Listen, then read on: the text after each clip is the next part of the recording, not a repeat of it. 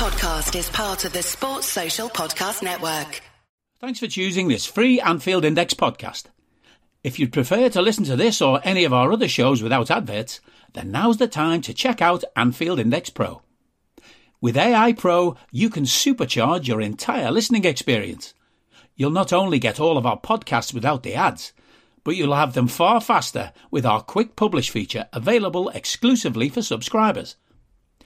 AI Pro also puts you in the heart of our sound studio, with an option to listen to many of our shows live and interact with the podcasters in real time as the shows are recording.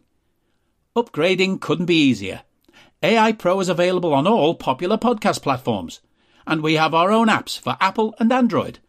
Just head on over to AnfieldIndexPro.com and get started today.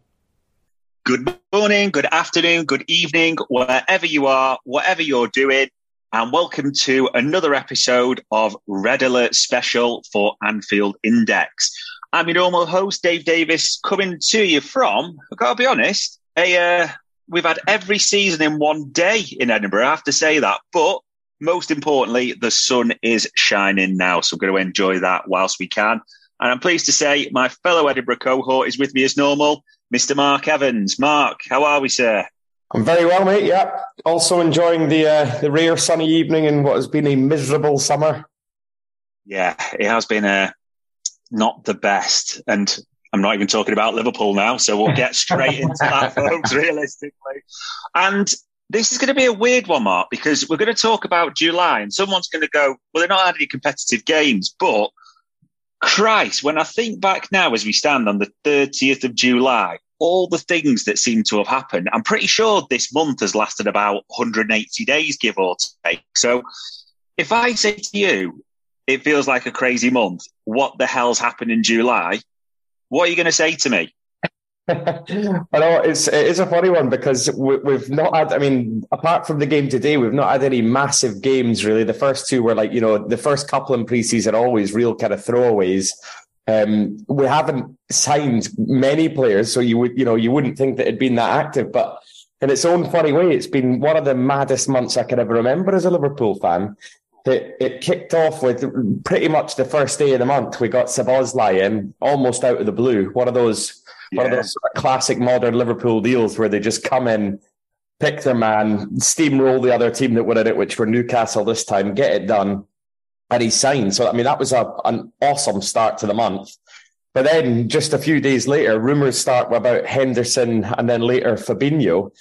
I kind of took them with a pinch of salt when they came round because it just seemed so unlikely, especially Henderson. I really just didn't see that coming at all.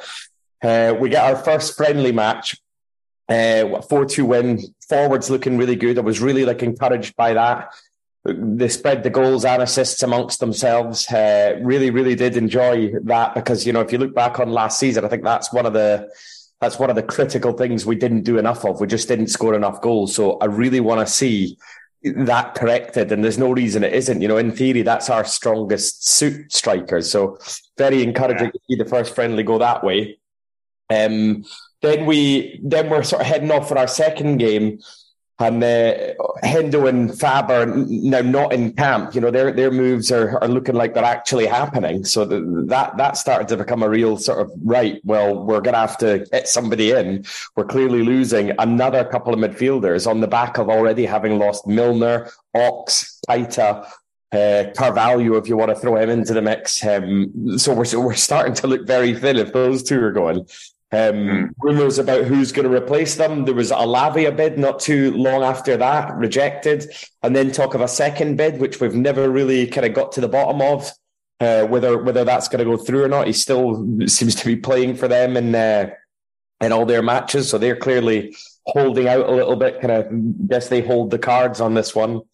Then Henderson was pictured training for his new team before he'd even officially left us. That was another mad thing that happened this month. Yeah, that deal does eventually go through, the Henderson one. There was talk of would he reject it? Was he thinking? I think a little bit of PR spin on all of that. He does finally go. It looks like the Fabinho one is done as well, but As you were talking about on the transfer show earlier, it's just really, really slow doing business with the Saudis. It seems they just take a long, long time. Like, I don't know if you saw, but even just this afternoon, the St. Maximin one went through from Newcastle, and I thought that one was done weeks ago.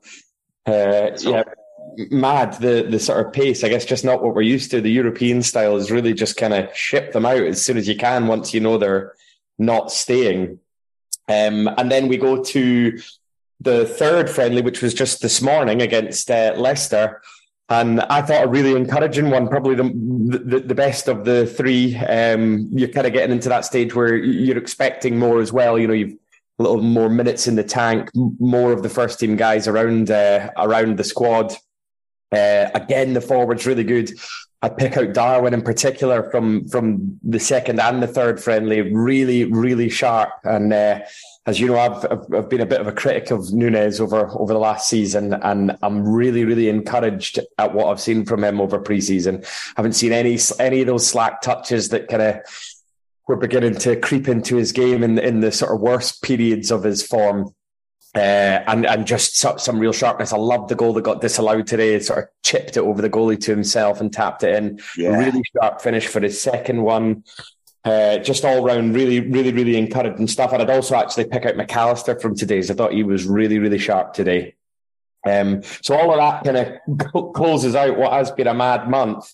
We're left with a gaping hole in midfield. But I actually think on the face of it, we've done a lot of good stuff in there. You know, I think we've managed to get a lot of the ones out we should have got out. Maybe just not brought enough in that we should have brought in. Christ, I think I asked you to describe July, not 2023. But yeah, that has all truly happened, hasn't it? It just... That's it, mate. Yeah. It was that busy. It really is. And yeah, it probably won't show any signs of sort of slowing down. Well, you hope not, with what's left to do anytime soon. I suppose when you look at that month overall, and Christ, there was a lot of things that sort of happened there. What are your top hits, as in like, yeah, those are big positive, and what are your biggest couple of concerns, would you say? So top hits, biggest concerns, how do you see it from July? So that's the thing. I really do think everything we've done is positive. I think, like, you know, on an individual basis, all of the major things, Fab going, Hendo going, Szoboszlai coming in, certainly like in the transfer field, I think all of those are really positive. I would be pro all of them. So we're doing the right things. I think that the obvious thing is we're not doing enough of the incomings. You know, I don't think anyone would argue about the guys who have gone. It's just that we didn't seem prepared for them going. It seems like even the one that's kind of clearly the one that we're after, Lavia, even if he does come in, you know, he's not an experienced defensive midfielder, not in the way that we've lost Fab or Hendo or, you know, all these other guys who have gone kind of later in their careers, around 30 years old, loads of experience, your Milders. So I just don't think if they'd started the window with the knowledge that these two were going, that Lavia would have been the one they were picking out to replace him, because I just don't think he does have that experience. You know, I don't think that would have been how they would have gone for it, but it's been, or it feels like to me, it's been one of those windows where you've just kind of had to roll with the punches. The offers were good for two aging players, and we've just had to go with that. And now we're going to have to kind of reformulate a plan and, you know, just kind of take it from there. Yeah, I'd probably agree with that. It's there really is this. There is some things to be really positive about, and I mean that strongly, really positive. But at the same time, I understand why people will have concerns. It's like you said, I'm excited by it. It almost feels now.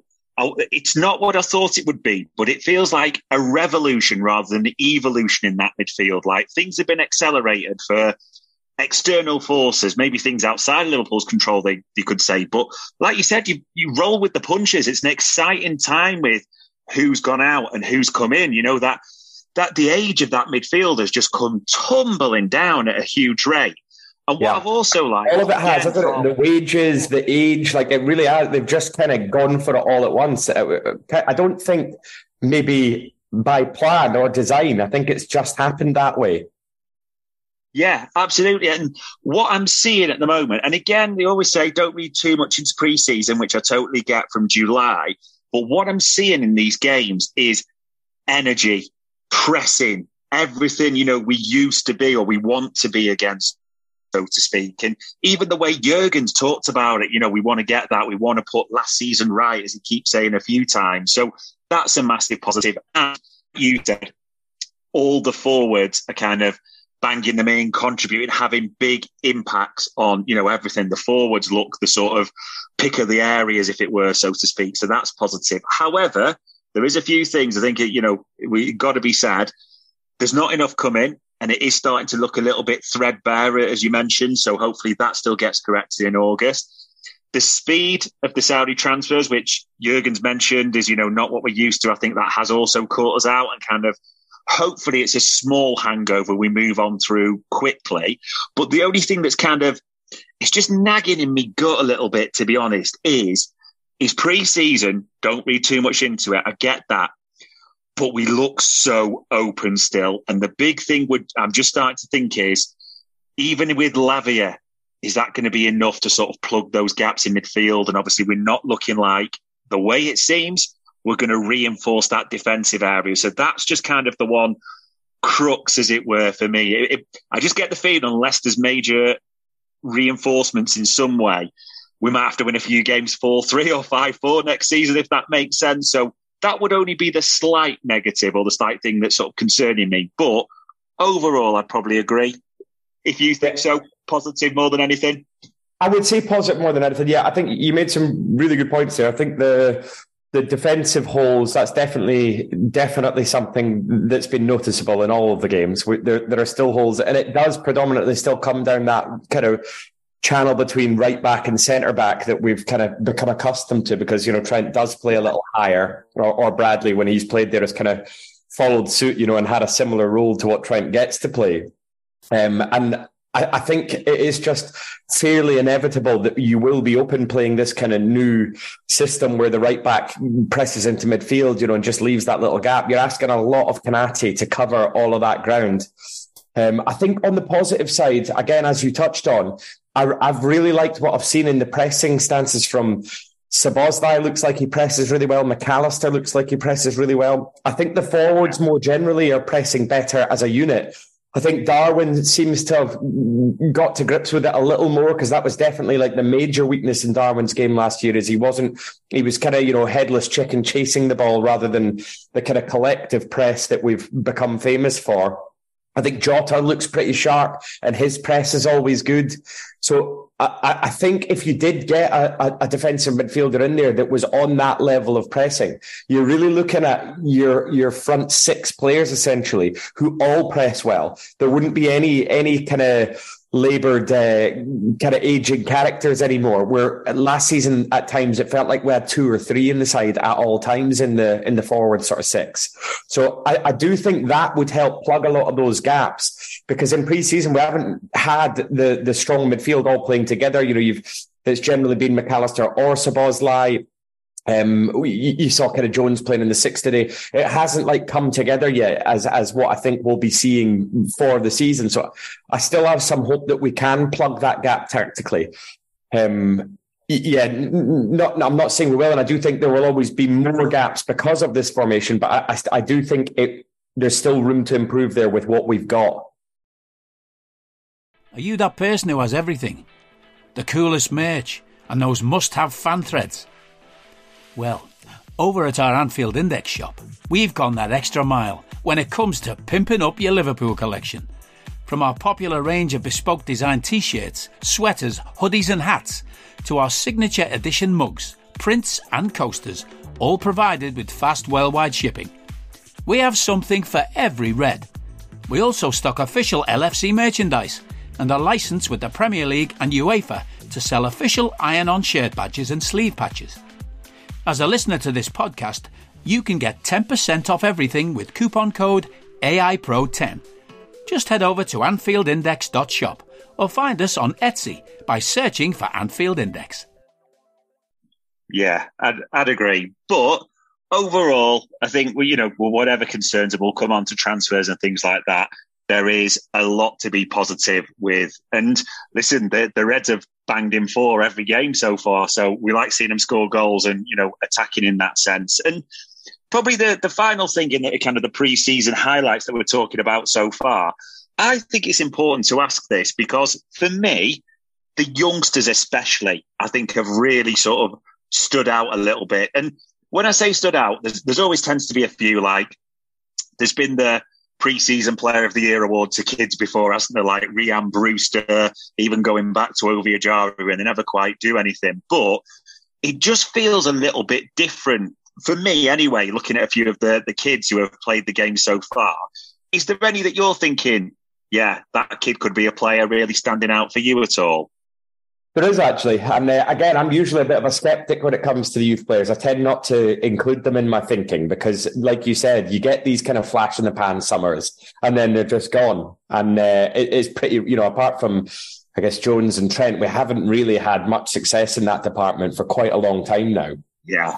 I look at so today was the first time I had a good look at McConnell, and I thought he was really good. I thought everything he did was good. He carried it well, carries himself well. Looks to have like a reasonable frame on him already for his young age. I thought Quansah looks a monster for his age. I mean, he really does. His physique's ridiculous.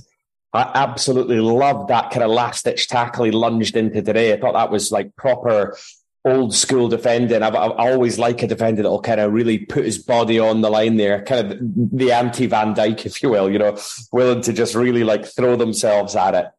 Ben Doak's probably the biggest one for me. I think Ben Doak is extremely exciting. I think the sky's kind of the limit for Ben Doak if he can kind of pull it all together and get that end product that I think he is maybe just missing, that kind of that final pass or shooting at the right time, or maybe just getting his head up a little earlier. Some of the kind of natural attributes there are just so high end. He's so quick. He's fearless. He's like a little bull. I love the sort of low, powerful center of gravity. He goes at his man, kind of tireless as well. He just keeps doing it. Doesn't seem to like get his head down. Scored a header today. It was a neat little header. I think he has worked his way into now potentially being in a front 6 for us, rather than it being the 5 that we thought it would be. I think he's doing that well that he is kind of in contention as a first team player for me. I expect to see him in the League Cup, probably even the Europa League. Don't know what you've thought of him, but as a Scotsman, I'm particularly excited about Ben Doak because we've been pretty light in the forward department my entire life. Yeah, it's there is some excitement over the kids. Like, I think you're right. Ben Doak's the one for obvious reasons stand out because what gets a fan off their seat more than a winger running at players, attacking them direct, exciting with pace? Everyone loves to see that. He watches football, and he's got that. As you said, almost like that little bit of aggression, a little bit of fire in him for a small guy as well. There's so much there to work with, and I agree. I know at the start of the sort of summer period, you're thinking, does a loan suit him? Championship, something like that, playing week in, week out. The more you see him, the more you're thinking, nah, this kid is like Europa. Hopefully, we get a bit of a look in the cups type of things with draws. He could be, perfectly made to sort of start building and giving the odd minute to here and there. So I totally agree with that. Quansah's fascinating me because he is literally, he's a man's body, probably is the old saying of the boy in the man's body, because but he's not that young. He's not like a 17, he's over 20. He's a big guy. And he kind of strikes me, and it's kind of a blanket saying with centre-backs, because we know with any top centre-back, they tend to, because you read the game better as you get older type of things. The centre-backs tend to peak later than forwards. That's just a natural absolutely rule. Yeah. So you look at him, but I honestly think, though, at the same time, considering the start of last season, 5th choice centre-half with Nat Phillips, I'd be happy if no one else comes in, that Quansah stays the 5th choice, that gets the Europa now and again, the Cups, that type of thing. So it's a tough one because they might think loading him out, regular game time, and I get that, especially in that position, but it's not that straightforward. So it's a tough one to think about. But I'm pleased. And he's got Van Dijk and he's got Kanate and these guys to learn off as well. He's in a pretty good spot as far as gaining experience from the guys around him here at Liverpool. You know, if he just sits on the bench and trains with these guys every day, gets the odd game like next to a Matip or someone in Europe, I think that is the way to go with him. He looks physically ready, which is, again, when you're saying like experience in reading the game, it's also the physical side. You actually have to get yourself up to like peak condition, as a man, to be an adequate centre back, because you're going to come up against these forwards that are going to throw you about the place. You have to be able to physically handle that. It's not like, being a nippy little striker where you can just kind of get in between people, and be a pest. You have to be quite physically commanded as a centre back. And he looks ready for that at a kind of younger age than you'd expect. Yeah, exactly that. And he had the loan spell last season with Bristol Rovers. That just gives me an inkling. I could be wrong, wouldn't surprise me, that they may just keep him around as that option. The only other two to finish it off that I think it's worth mentioning, who have, like you said, McConnell and Bobby Clark, who scored today. He looks, again, a talented player. The only thing I would say for those two is they look like they're still growing into their frames a little bit, so to speak, especially in the midfield room. So I think they're really talented players. They seem to have the key basics, the foundations that you're looking for. But I just get the feeling looking at them that man's football alone to the right club, to the right league, would just sort of suit them down to the ground. So those are the two. I totally agree on those two, especially because we've already got kind of Elliott, Bajcetic, Jones. We already have quite a young midfield anyway. I think they're like a full step below that, if you will. And in Europe, we'll be looking to give midfield minutes to the likes of Elliott and Bajcetic. So I just don't see that there's going to be the space for them, to get the minutes they'd need. I think a loan would be much more kind of advantageous to them. Yeah, absolutely. And definitely ones to keep on watching, so to speak, as the summer develops. And listen, we're going to have to talk about it because without doubt, the summer windows are always going to be dominated. And we've even brought it all in already, the transfer scenario. So if we look at the incomings, generally, the two so far, Alexis McAllister from Brighton, Dominic Szoboszlai from Red Bull Leipzig. I mean, there should be an easy answer, but we'll see. Impressed by everything so far? Yeah, more than impressed, to be honest, Dave. I think McAllister in particular, I think he has slotted in just perfectly. I mean, he's basically first name on the team sheet for me in midfield now. I like everything he does. He runs well. He's very, very careful with the ball. He protects it. He doesn't mind passing forward as well. He's like comfy taking it in tight spots and little holes. He's got sharp feet. I just think he immediately looked like a Liverpool player. I've heard like various guys around the camp talking about him, saying, that they love that he looks for that kind of through ball, that he's just like an easy, pleasurable guy to play with. I think for 35 million, I genuinely think that's just a 10 out of 10 signing. I don't think you can't like praise the transfer committee enough for that one. It is just absolutely spot on. You can't get value for that quality like that. It really is just a top signing. And Szoboszlai, we've seen a little bit less of him because of the injury, but absolutely everything I have seen is good.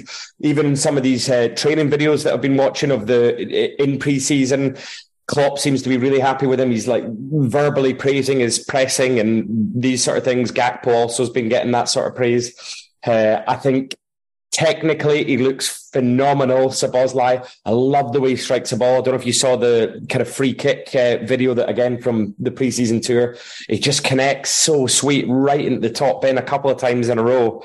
He looks just a proper kind of natural technician.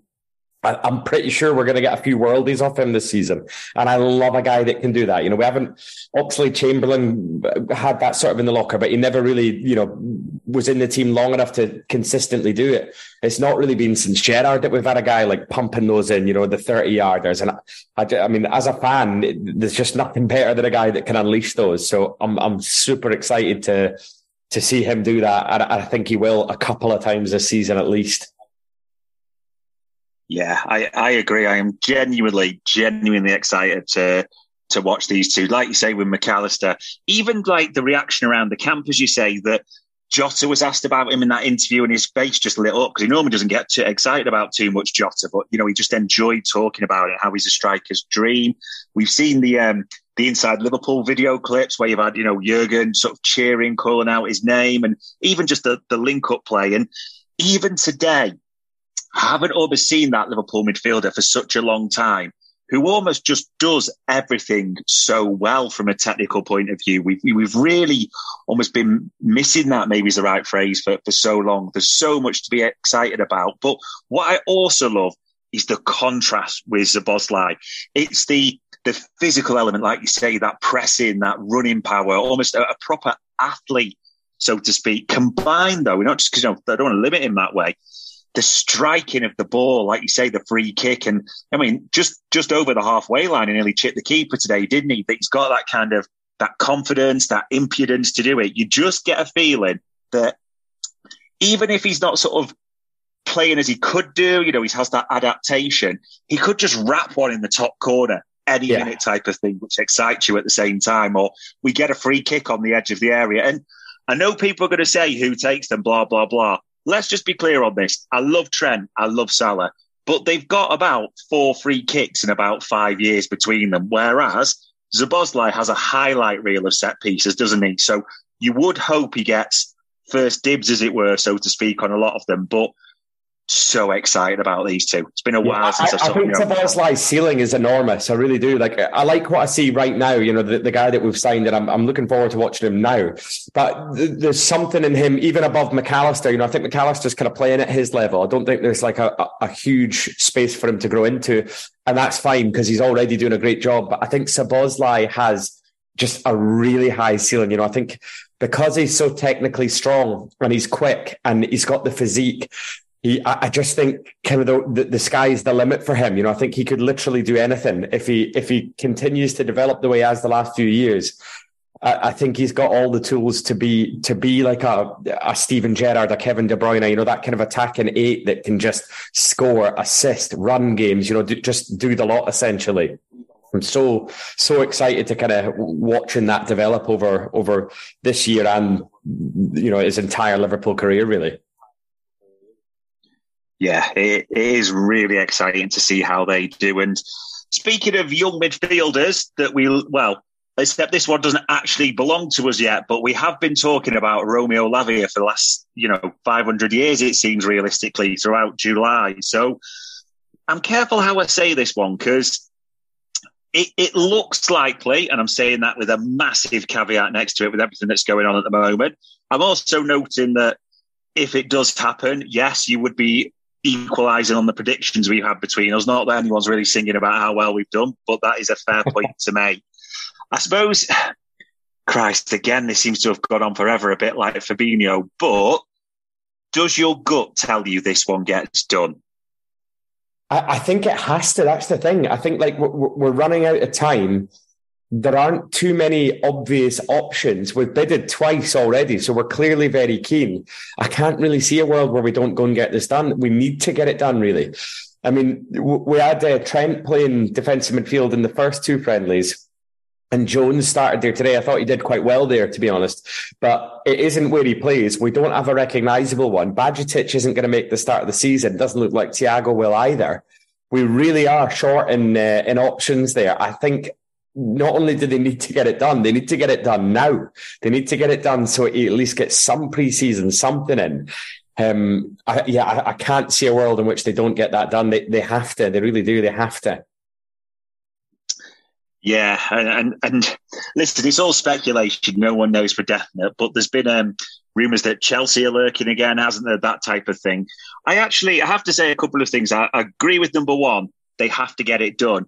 Number two, it looks embarrassing if you don't get it done because you've known the price. It's the worst kept secret that Southampton are looking for around the £50 million mark with the City clause coming in next year, etc., etc. And it's just been that they've known this. They've been linked with it. It's taken them months, let's be honest. And again, I understand part of that is looking at other targets and other signings, but it's taken them months, it seems, to finally make this bid, which was, typical low ball Liverpool, people expecting to meet in the middle from 37 to 50 naturally as these things happen. But it will be embarrassing if it doesn't get done. And in the other sense that if you go back into July, the names who were being linked with, I mean, some of them were bobbins, weren't they, in those articles, like Calvin Phillips. I mean, journos must have been embarrassed writing those names, that they've been briefed by the football club, that type of thing. But the key ones, we have to say at the same time, we know there was serious interest in the likes of Doucouré at Crystal Palace and all those types of things. Those names, even, the Turams, the Kones, they appear to have gone really silent, is where it feels like all the eggs are in the Lavia basket, so to speak. So I think it has to get done.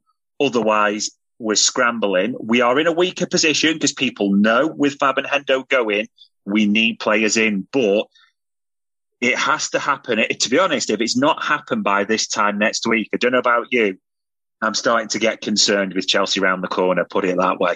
Yeah, I think it'll start to take over, in the sort of Twitter sphere. I think it'll become the main point of conversation. It'll take over from pre-season. It'll start to affect things, I think, if they don't get it done. They really have to go and do that. I think personally the reason it is kind of going so slowly and they're kind of lowballing is I think they still know that one isn't enough, really. Just getting a DM is not enough, which I think is why we're not after like a Caicedo or someone like that, because I don't think we can afford to do a Caicedo and someone else. So I tend to think they're trying to stretch the pennies, as far as they possibly can. And I think they see, if you can get Lavia in for 45, then maybe that does leave a Thuram or someone available, at a similar price to that, another 45 or whatever. And you've got two instead of a Caicedo, two kind of high ceiling players as well. Two young guys who are going to kind of fit this new look Liverpool, this new kind of, this kind of new young fit Liverpool. So I tend to think that's what's behind it, the idea that one isn't enough. If it was just a case of one, I mean, maybe we would stretch to someone, someone like a Caicedo. But I think they really are just trying to stretch the funds, as far as they can this summer.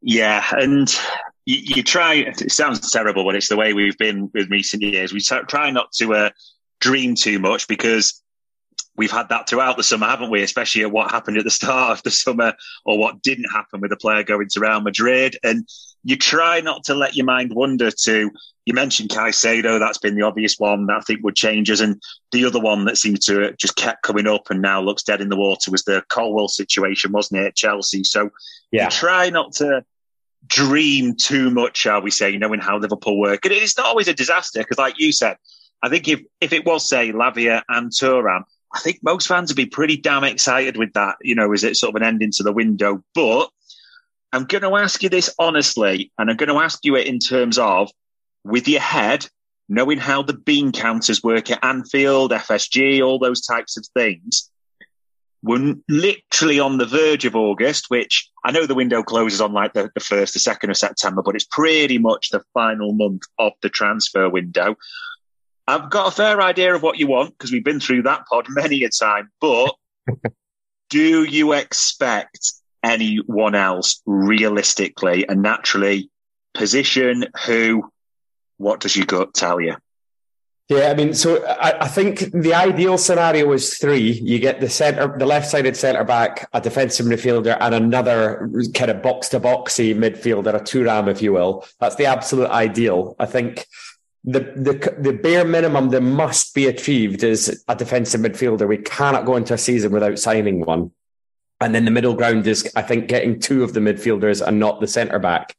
With a gun to my head, I tend to think because it's taking so long and we're leaving it so late that we're just going to get the one. I think we're going to end up with Lavia only, which I think you'd have to say would be disappointing all in all. Not enough, essentially, considering the sheer numbers that have gone.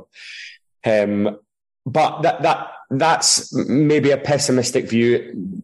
I think I'm kind of cautious when it comes to FSG and spending because we just are so often let down, and these kind of late in the window signings aren't really our forte. We don't like to overpay. If we can't get the deal done for the right money, we tend not to do it. And as the window goes on, it becomes a kind of seller's game. You know that the buyer's kind of running out of time, and you get to pump your price up a little bit. And we just tend not to play that game. So to answer, I guess I think 1 is the way I see that going. What do you think? Wow, Christ! I knew you were pessimistic, but I didn't realise you're on that much of a downer for Sunday night. But fair enough. If you think it's 1, it's 1. This, and I mean this, use that number 3. I really see literally 3 tiers to it, as in 1 is the absolute bare minimum, but it's still pathetic, really, to me, if we just get 1, having shipped out 2 senior midfielders as well. And if you think, as you said, we got Szoboszlai in on the 1st of July. So do you know what I mean? To have then shipped 2 midfielders after that and only get 1 in is, it's pretty pathetic for me. So that's the sort of first level. 2, I see 2 personally as the bare minimum. And I kind of swither between this a bit, as in, what I suspect's going to be Lavia is in a number 6 holding midfielder, whatever you want to call it. Again, I can sway either way between a left-sided centre-back or a left-sided defender. Even if it's a right full-back, I could live with that. Or another midfielder, like you said, a Thuram. That is what I would say is the bare minimum. As in, there's 2 going now, there should be 2 coming in, and you get younger legs. Even if it was 2 midfielders, like we said, Lavia and Thuram, you then look at the midfield and go, that's now got serious legs, energy, all the things you're looking for. That would be the bare minimum. Yeah, 3. You covered the Klopp press conference yesterday, and I thought his quotes about Milner were quite interesting. I thought, because it seemed like they're only going for these young lads, but I thought what he was getting at there was kind of these experienced guys to come on and shut games out. That we've basically rid ourselves of all of them, and that's actually an important asset for a team to have, that kind of late game experience. So I found that interesting. I thought maybe he's hinting there. Either he's kind of making a political point because he wanted to keep Milner, that was kind of well publicised, or he is actually saying we're going to be in the market for someone in that mould, a guy that will come in, just add a bit of experience to the squad, and maybe we can use that experience late in games, shut games out, even just come on and a bit of aggression into the team or whatever. Did you think that? Did you think he was kind of hinting at that? I actually think he was hinting, I said it on the transfer show, at something different. I think what he was telling you was, Henderson, if you go through the facts of what we know, and people will twist facts to suit the theories and all that, but he had the chat with Jordan Henderson. We know that. Henderson got ripped in pre-season. We know that too. They have the chat. It's quite clear, as it's been said, that Henderson was told, not necessarily going to be a starter, very much going to manage your minutes, however you want to phrase it, next season. Now, based on what's kind of developed in Klopp's press conference yesterday, what I'm surmising from it, my gut is that Henderson was going to become Milner this season, as in less minutes, coming on at key points, still playing probably more than Milner did last season anyway, I should say. But Henderson was going to become the Milner, as in key experience there when it's needed, to do things in the right way during games, manage games out, if you would. Now he's lost that. That is honestly how I took it. And also, if he does see it that way, for me personally, in the numbers game, 3 now seems fanciful at best, because of the time, the pace. He seems to be doing things as well. But the one I just get, it's just in my gut a little bit. I think there'll be this almost just a phlegm of regret, almost, so to speak, if we don't get 2 midfielders and a left-sided defender, because it's not a massive amount to ask. It really isn't. We shouldn't have to go to this begging bowl with FSG all the time with the money we've saved on wages and all those types of things.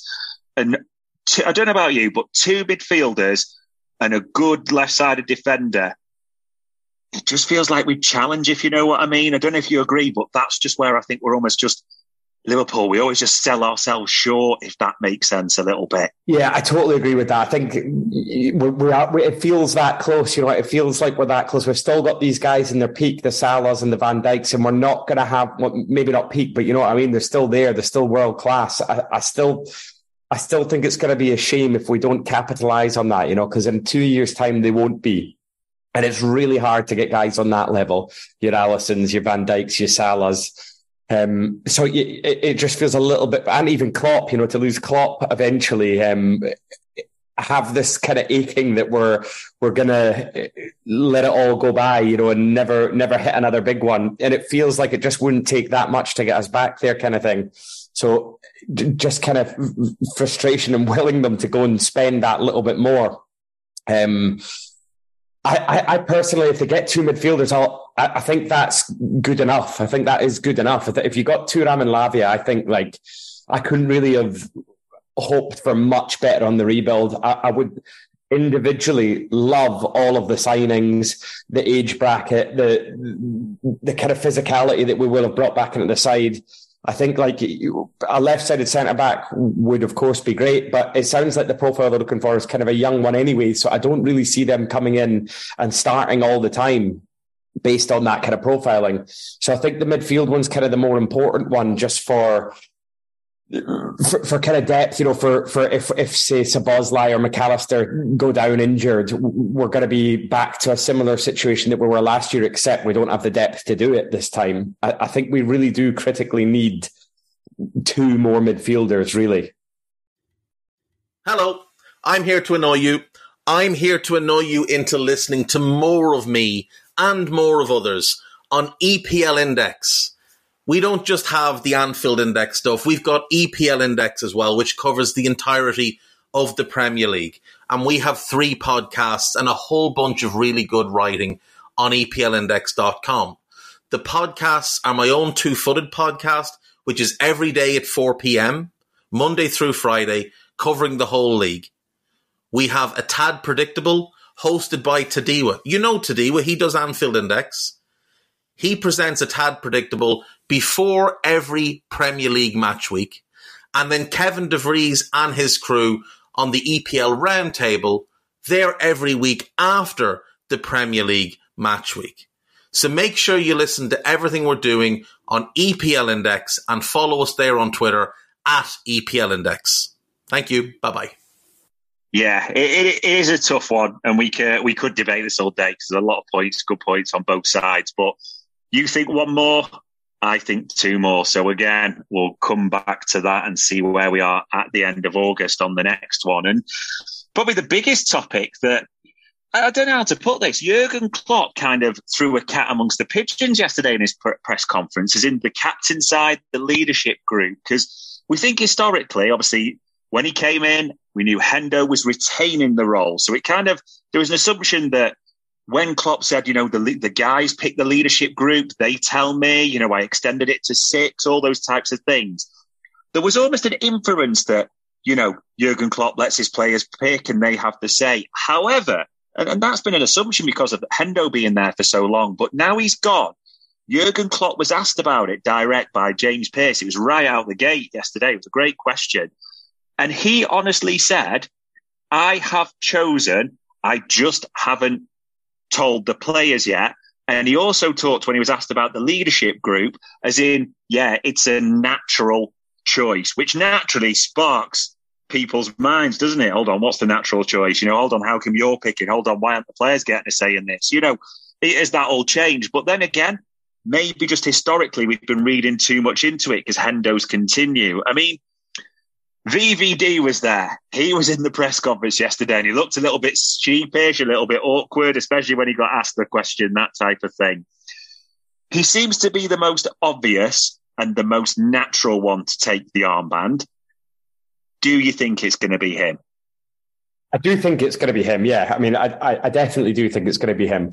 But I did find all of that you just described about Klopp kind of saying that he's taking the vote away from the players, that he's decided it's going to be his choice. The kind of natural progression lines, I don't know, maybe an odd one, because to me, he's kind of building up this kind of rumor mill around it, this kind of, what does he mean? What does he mean?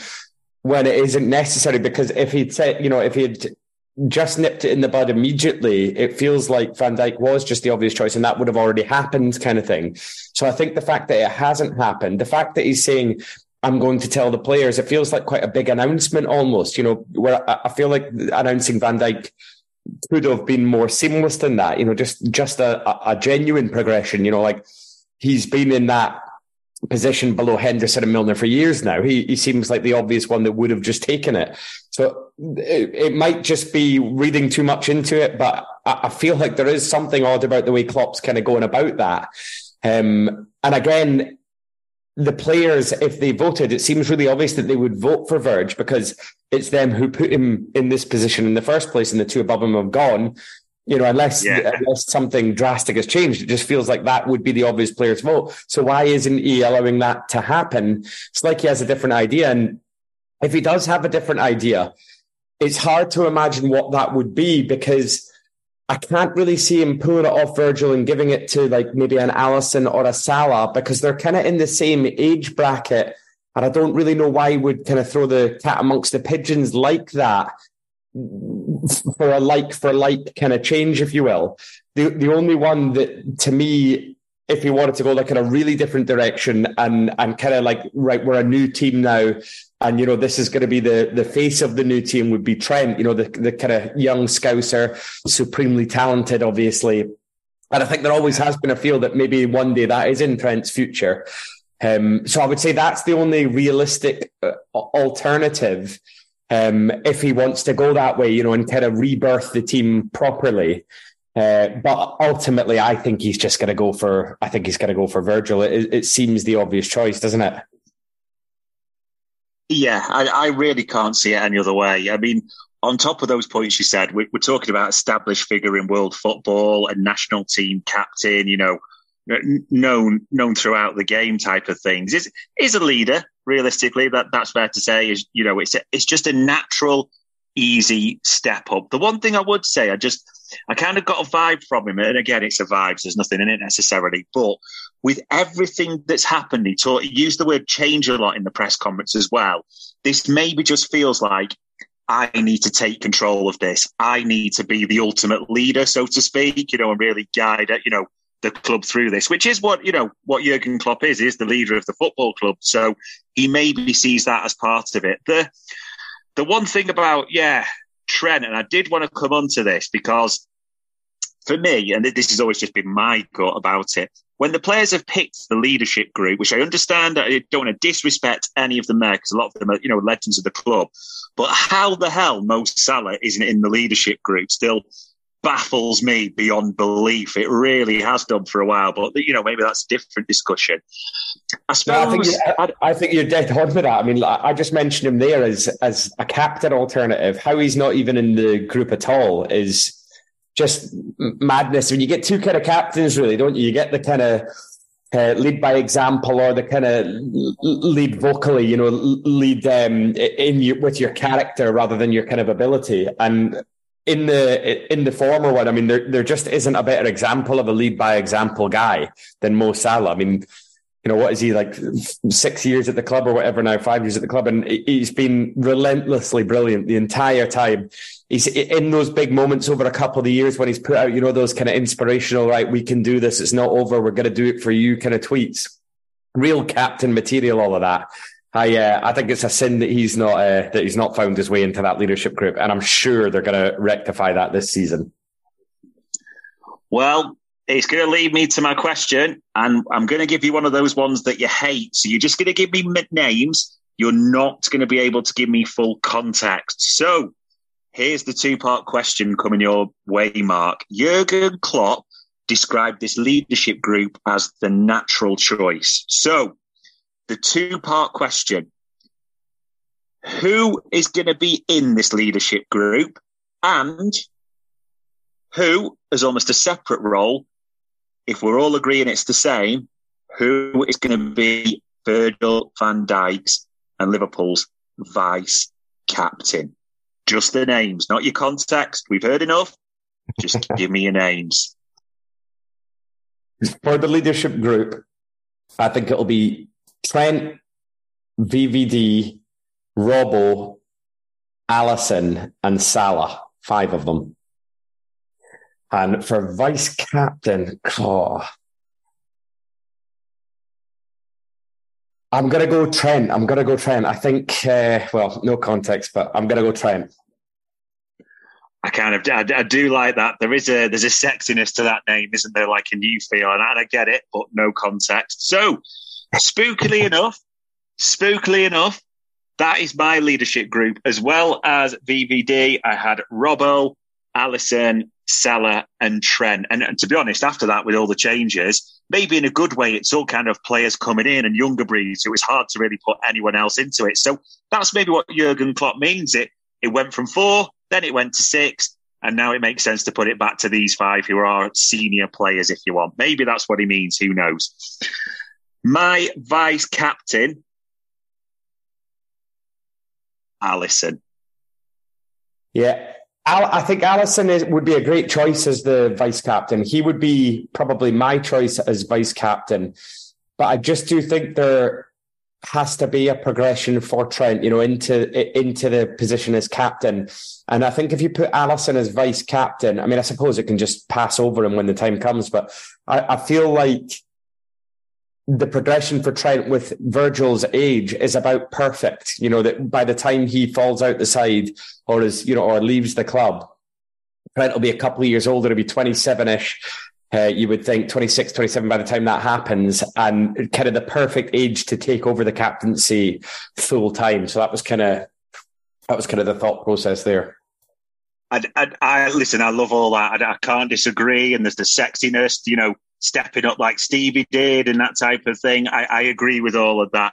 The only thing that kind of had me on Alisson, and again, I kind of swithered a bit, is there's been a lot of change and he's an ultimate figure of stability. The other things is he's lost all his Jesus pals, hasn't he? All his Brazilians. So, he's a bit short on people to sing his hymns and things like that. The barbecue gang.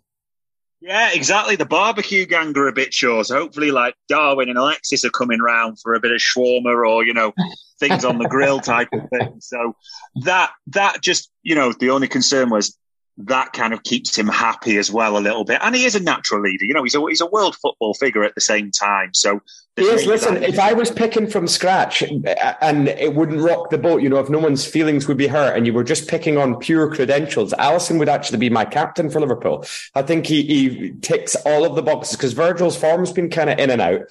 Alisson is as senior as anyone, as good as anyone. He's kind of proven it over years. He's taken to kind of being a Liverpool player in a way I didn't really expect somehow. I really think he is like a proper custodian for the club. Just the way he carries himself and everything, in these pre-season tours and every single game, he seems a leader. I think he is a very, very natural leader. Let's be honest, we're pretty blessed with leaders in our team. I mean, Robertson's the Scotland captain. Van Dijk's obviously the Dutch captain. Salah's a clear leader. You've got Alisson. I mean, Trent as a kind of young Scouser coming through. That is a real proper leadership kind of pack. I mean, that's half a starting lineup that are all potential captains. Yeah, absolutely. I can't disagree with any of that. And obviously, Alisson, listen, we're both straight white males, but he's a sexy bastard with that beard as well. Literally, he's got the model family as well, hasn't he? Like 3 kids. I mean, for God's sake, his wife is a model and a doctor at the same time. Yeah. Works for the World Health Organization. It's a real fuck off, mate. You're not making any of us feel good. Yeah, and he's hung like a racehorse as well. But aside from that, we will take any of them in our leadership group. So we will see what happens there. And listen, I mean, we've got to talk about it. We are right on the verge of the season. And if there's one thing we do horrendously, it's this, Mark, on this pod. What do we do horrendously every time, pretty much? Predict.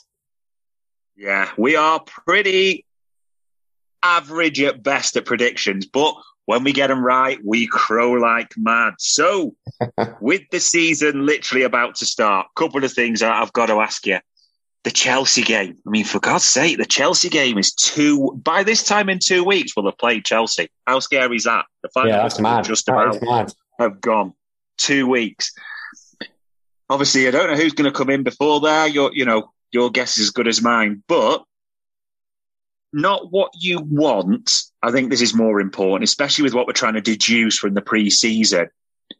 Who do you think right now, subject to injuries, etc., who starts against Chelsea? Yeah, so I mean, I think basically, even if someone comes in, I think who we've got now is who is going to play against Chelsea. I think we've left it too late to kind of integrate someone else. So I think the first sort of thing is the formation we'll play, isn't it? And I don't know if you kind of watched it closely today. I kind of think first half we played more of our traditional 4-3-3. In the second half, it looked like we went more into the kind of box system, but actually with the left back being the one that stepped in, Tsimikas seemed to have like a little bit more free rein to kind of step up into the midfield. I don't know if that was just me seeing that, but that was my read on it. We've mostly played with the kind of the right back stepping into midfield in pre-season so far, so I do think that'll largely be the formation we play. But I would think away at the Bridge, we're going to see more of a traditional 4-3-3 here. And if we do, I expect that to be the back five, that are kind of nailed on now as our starting back five, which is Alisson, Trent, Konaté, Van Dijk and Robertson. Then it gets a bit more interesting. I thought Jones did well enough today. I expect he'll probably start in the defensive midfield position when that game comes. And I think that actually suits us in a roundabout way, because I think Klopp would like to be loyal to him. I just get that feeling because he ended the season so well. And we've signed guys kind of in his position that are going to expect to play and probably should play. So I think the fact that you can kind of shoehorn him in there is a nice kind of appeaser for Jones. So I expect him to play there. I think with Bajcetic and Thiago unlikely to make it, I would expect you're just going to see McAllister and Szoboszlai take the other two midfield slots. Gakpo kind of is the only potential alternative in there. And then the forward line's actually become the hardest one to predict. Going into the summer, I was pretty certain Diaz, Gakpo, Salah was the nailed-on front three for the new season. And pre-season so far has gone a long way to change my mind there, because I think Jota's looked really good and Darwin has probably been the pick of the entire squad in pre-season. So it makes it very difficult. Salah's the only one that's nailed on for me, and the other two, it's virtually a flick of a coin at this stage. I think Darwin's going to be really hard to drop generally, but I think because it's away at the Bridge, Gakpo maybe just looks after the ball a little bit better. I think I'll probably just lean to him and say Salah, Gakpo, and then between Jota and Diaz, again, it's almost a flick of a coin. But I just get the feeling with the way Klopp's picking the teams in pre-season that he's leaning Jota, so I'll go there. What do you think? Yeah, again, there's some nailed on, like you say, and there's some swithering again. I mean, the back five, if you want to call it that, of Alisson, Trent, Ibu, VVD, Robbo, I think that's nailed in stone, barring injury. That's not at all remotely difficult to predict. Midfield-wise, I do think the two new boys, for obvious reasons, get in there for the physicality for Szoboszlai and the pressing, for McAllister and his experienced technical side. I do think Curtis Jones will be in there, and that's whether you play this variation of 4-3-3, that the hybrid, the box. I wouldn't be surprised, because I was going to say I agree with you on what I saw today. I think you saw both at different periods, if I'm honest, that they flitted between them, and you might see that as well, dependent on the opponent. So I think McAllister, Szoboszlai and Jones will start. Forwards, this is fascinating, because like you said, Salah's nailed on. So it's just two, or four for the final two, as it were. I would say, from what I'm seeing pre-season, and Klopp again today talked about, you root into this team. He actually said, and I changed his word there, he said it a few times last season and today, your ticket into this team is pressing and defending from the front. He must have said that about a dozen times in the last 6 months. Yeah. Now, on that basis, and from what I'm seeing, Jota is outstripping Diaz by some distance at the moment for being pre-season, and what I'm seeing, especially from not just the goals, but the pressing element as well. Now, that doesn't mean Luis Diaz has become a bad player or anything like that, don't get me wrong, but Jota, the way he's pressing, the way he's looking a threat, linking that way, I do think the shirt's his on the left-hand side at the moment, personally. That's how I see it. In the middle, this is a real toss-up, and I'll probably agree with you. If the first fixture was Bournemouth at home, Núñez starts it for me. Yeah, spot on. However, However, and it's Chelsea away at the Bridge, and Cody Gakpo, who, as we've talked about as well, has dropped deep. And I can't remember, it was the other day, wasn't it? Played against Greuther Fürth, however they're pronounced. Played the 8, didn't he, at times as well? So yeah, and played it well.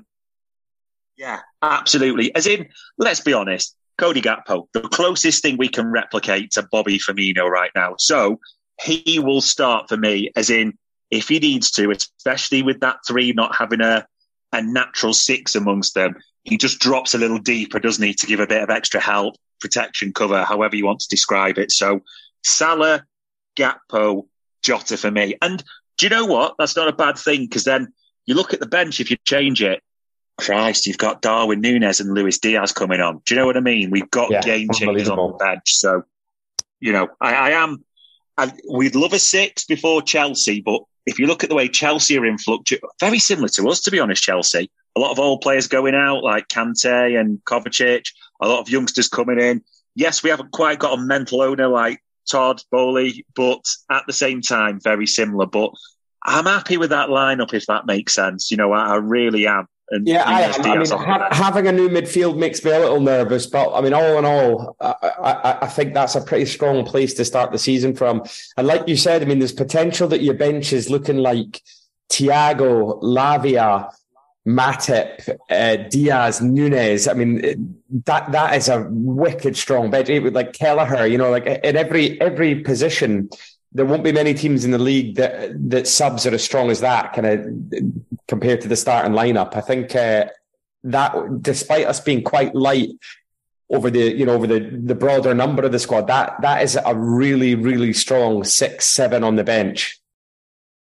I don't need a VPN. I've got nothing to hide. This is what I used to tell myself before I hooked up with LibertyShield.com. Not only is my home internet now fully encrypted, but I can now access all the websites I want, whenever I want, and do so from absolutely anywhere.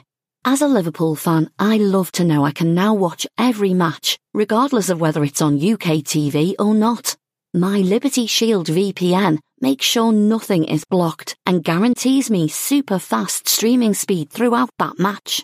You can get connected right now with their software package, which includes a 48-hour no-obligation free trial and instant access to their apps for Apple, Android, Fire TV, PC, Mac, and Android TV. Or go a step further like I have and get one of their pre-configured VPN routers. These small but powerful devices allow you to easily connect every device in your home to VPN, making it the perfect solution for smart TVs, Mac boxes, and games consoles. Visit LibertyShield.com today and use coupon code AIVPN25 to get 25% off at checkout.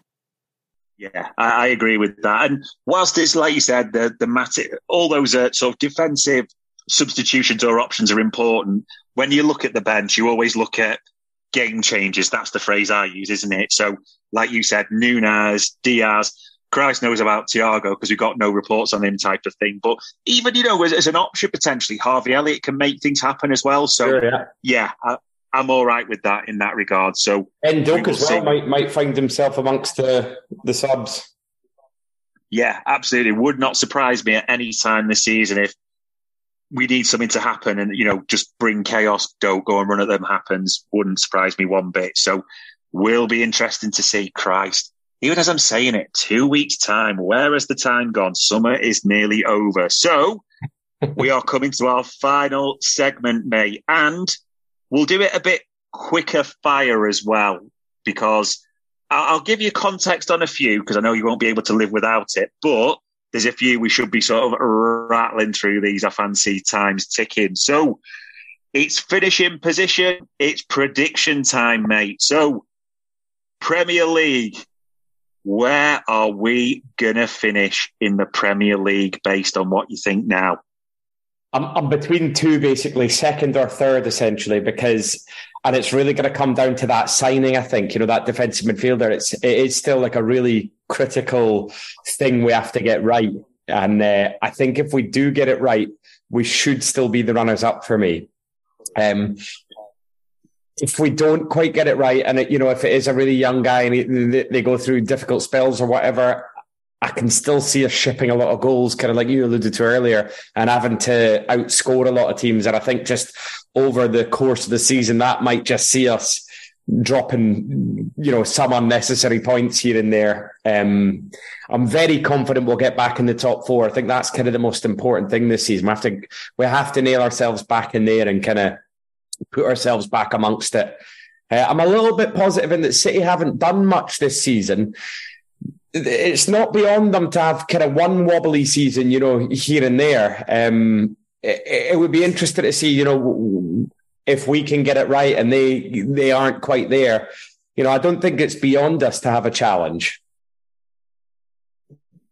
Yeah, it's not beyond us, but as I was saying, like City, they're probably going to drop the cash on Gvardiol any second, aren't they? And that'll be like, Christ, there's the defender everyone in the world wants type of thing, including us. He's a Reds fan, but he's gone to them. I am kind of the same mind. I think second or third, and it does depend on what midfield and or if defensive enforcements come in that way. Because, like you said, I think the goals will take us right there. But if we don't get more midfield cover, physicality in there, especially a specialist 6, as it were, there's going to be one of those games where we're going to look back and go, how the Christ did we draw 3-3 with Bournemouth when we had about 26 shots on goal? We're one of those where we always have their opposition keeper has an absolute worldie and we give away some crappy goals. Yeah.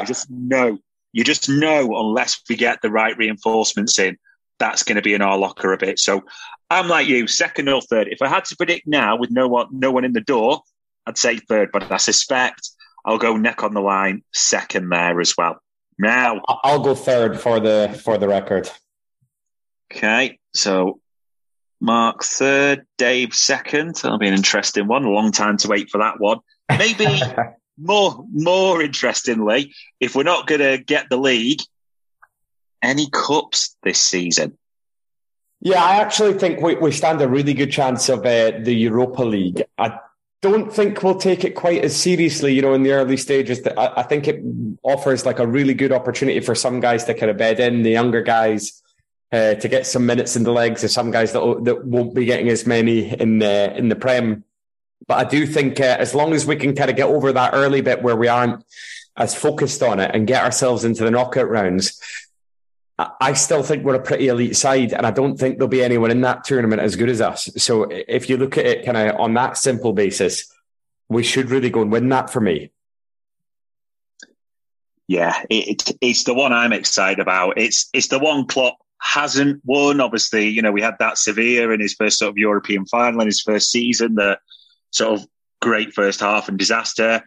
Dublin as well, the atmosphere, what that'll be like as well. Just, it'll just be a sea of red as well in Dublin at the same time. So I do fancy the Europa so strongly. I mean, I'm being honest now, if someone gave it to me, would you take second in the Europa win right now? I'd snatch your hand off for it, because I do think, it's too big an ask to go from 5th to 1st, overtaking a City and playing Thursday and Sunday as well. We know the impact that has. It does catch up with most teams eventually, doesn't it? So I do think Europa, but second in Europa, what a season that would be for me. That would be that would kind of light the spark again, wouldn't it? That would put us back, into the, okay, this team can go places, can do things. And we will have already done the major surgery on it by then, so it really will be a tweak it at that stage, to bump ourselves up just that final notch to go and try and win the league again and try and win the Champions League again. I think that would be a pretty magnificent season to second in Europa League. I mean, like you said, snatch your hand off for that. Yeah, it would be something, but we'll see. Now, the forwards. I do want to talk about the forwards because that's the big area. That's the sexy area. We've got 5 who seem to be fit and firing at the moment. Touch wood, cross everything. It stays that way. Talking about their numbers. Now, I'll make this a yes and no answer, and we'll see where we go. I think it's going to be a yes, but Mo Salah for top scorer again? Yes. Yeah, nice and easy one. So, if we both agree that Mo Salah's going to be the top scorer, I'm not going to give you full context again, Mark, for tournaments and all this. how do the other four rank in goal scoring numbers, as in who's the second highest, the third highest, down to who will notch the least out of those names? What are you going for? I'm going to go Darwin. Oh, it's so tough, that next one. I think Diaz will be bottom. And it's between Gakpo and Jota for those other two. I think they will be so close. I think I'll go narrowly Gakpo, then Jota. Wow. See, I've gone Salah, Darwin. I do think he'll be second. I kind of thought about those two. The way I see it, and it's pretty distinct, but to simplify it, Gakpo's a better player. Jota's a better goal scorer, to be honest, more of a natural finisher. So I went Jota third, Gakpo fourth. And maybe it's interesting that we both have Luis Diaz fifth. And I'll be honest, I don't know about you. When I thought about it, he was one of the easiest to fill in at fifth. Was he easy for you to do that way in a disappointing sense? He was as easy as picking Salah first. It was... It is quite a fall from grace, that, really, because I think going into last season, I was as excited about Diaz as I was anything in the squad. I thought he was going to explode last season. I really did. And obviously the injury had a massive impact on his season. But even when he came back, I just wasn't quite feeling it. I just thought he was kind of maybe making some of the wrong choices. Doesn't quite seem to take his chances the way I'd like him to. The other lads, all in their own right. I mean, Darwin's been kind of, he's had his critics. He's still got 15 goals. And I think if we're honest, we'd have to call bordering a poor season for him. And he's still got 15 goals. So I really think 25's a super achievable number for Darwin this season. If you told me Diaz was going to get anywhere near that, I just wouldn't be having that. No chance. I just don't think he's got that in him. I think Diaz, if he hits double figures, I'll be pleased with that, I think. Where Jota and Gakpo, I think their kind of ceiling is above that. Again, I think in all comps, if those two were setting themselves a high bar, they'd be looking at 20 each, I think, as a high bar, for the season, for it all to go well. I don't see that even possible for Diaz. I really, really don't. Yeah, it is a fascinating one. Again, sometimes for me it comes down to the player against the goal scoring instinct. Like you said, Nunez is there. You feel to be a poacher with what we're seeing, so it's an obvious second. Again, I still stick by Gakpo is a better player. Jota is a far better goal scorer, especially with his head again, as you saw today, where he gets in that natural instinct. So that's why I fancy him. Plus, the one thing you've got to give Diogo Jota is he has a 20-goal season for Liverpool under his belt, hasn't he, in the Premier League? True. I guess the other thing is, like you said, there's 4 players for 2 positions, essentially. So I think the thing that will answer that question of who scores the most will be who plays the most, ultimately. Because, if Jota finds himself out the team for a period of time, it's just going to be much more difficult to match Gakpo's numbers if he's playing, for example, or Darwin's numbers if he's playing. Yeah, indeed. And as well, the competitions, because you never know. You could say, he's going to end up in the Europa League, but if he's playing the Lithuanian version of Teletext on a Thursday night, he could get himself a hat-trick type of thing as well, couldn't he? So, Absolutely. Competition will be the element. The only thing that sprung me on Diaz, and this is sort of one of the questions I wanted to ask about him specifically, because I thought it would come up this way. He was linked with that bid, wasn't he? Al Hilal, 50 million that Liverpool turned down. And a lot of people said, yeah, of course, we're not taking 50 million from it. I agree with that. I completely agree with that. However, I don't know about you. I wanted them to come back with something like, not that I'd take this, don't get me wrong, I'd want more, but I wanted them to come back with 75 million or so, to start a conversation. Because I don't know about you, but to be honest with me, I was thinking he's got talent, pace, dribbling, all these things. I'm not trying to dig him out, but I'm not sure his final numbers are going to be what Liverpool thought they would be or they're looking for. So I just thought if he could drive that up, if something like 80 million or something like that came on the table, I thought they should be having it doesn't look like it's going to happen as I'm saying this, I know, but I would have thought about 80 million, like we should be having a serious conversation with Jurgen Klopp at the player. Did you see it that way, or? Yeah, I mean, it makes me uncomfy, the idea, because I just don't like I have no problem with selling your Hendersons and your Fabinhos that we've kind of had our we've had our goal with, and we've had the best of them. It's different selling a Diaz because, there's still potential for him to bang. If he did go and have a bang season, it wouldn't be the craziest thing in the world, would it? I mean, he's got immense talent. He's so fast, takes men on brilliantly. His goal the other day was superb, really was. Took it early, bent it right into the bottom corner. There's loads there. I think he has got immense potential.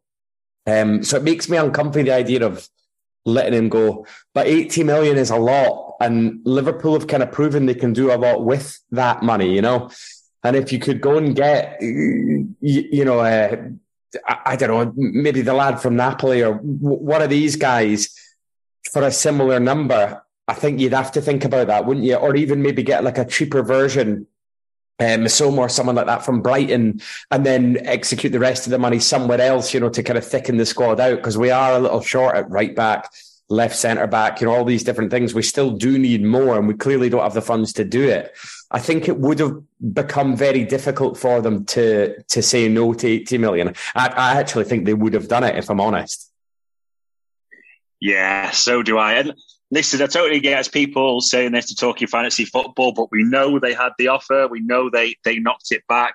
And it did. It's something that we talked about on the transfer show. I mean, I even thought, like you said, the players you could get, you've got that Mitoma lad, haven't you, Brighton on the left wing, who destroyed Trent on a number of occasions, didn't he, with his pace and skill last season, Adeyemi at Dortmund. So it's not like there's not cheaper options who I think could, get numbers and even more out there. But hey-ho.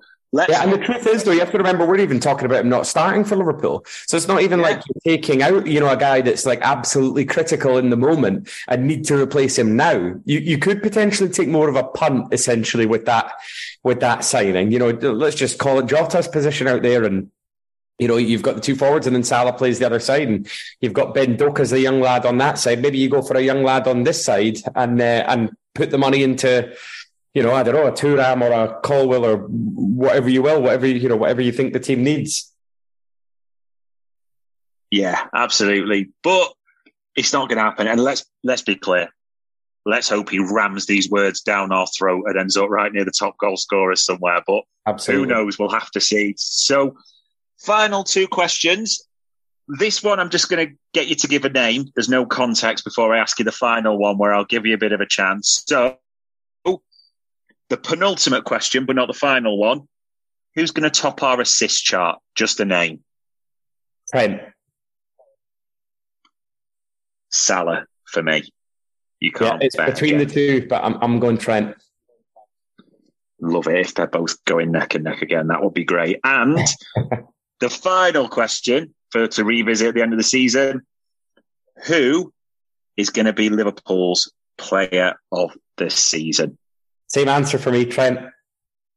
Wow, you're going to Trent double, Trent assists.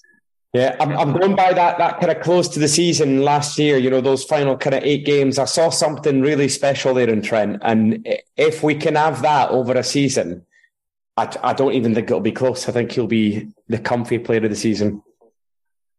Well, let's just hope he signs your autograph book when he hears you've made him vice captain, player of the year, and top assist. Let's hope he gives you the photo or whatever. He's sitting here next to me. Yeah, you wish. Anyway, so for me, you can't bet against Mo Salah. It's a Mo Salah clean sweep of goals, assists, and player of the year. You cannot bet against the Egyptian king. Yeah, you've gone for the safe option. I don't doubt that. I mean, I would never bet against Mo, but I've got a feeling for Trent this year. Yeah, and probably the final thought, which I'd probably leave on, it's important we share our final thoughts as well for July as we're starting to get in towards this new season. I hope, thinking about player of the year, last season there was Alisson and Salah, and a lot of the time the rest even weren't worth talking about. Let's be completely honest, how bad it was at points last season.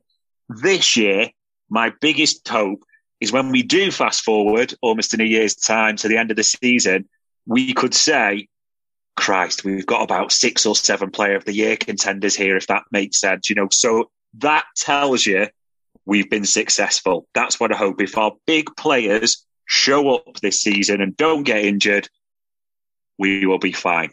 That's my honest and biggest thought for the coming months. Right. How about that's good. That's a nice optimistic kind of way to look at it. And I guess the way I would kind of my final thoughts on the month and I guess where we're at is I find myself feeling pretty optimistic, pretty excited for the new season, which generally happens anyway. But I think just a little more this season. I like the kind of revolution that's happening. I'm excited by it. I like who we've signed. I like who we've got. I think we find ourselves in a anything could happen again for us kind of season.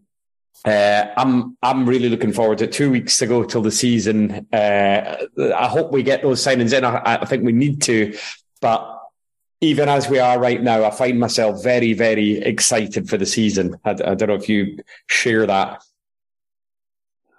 Yeah, well, if we finish on the numbers now, what do you take when you get 2 guys who are talking about 2 signings coming in, when 9 signings have gone out, and the next Ben goes down every day?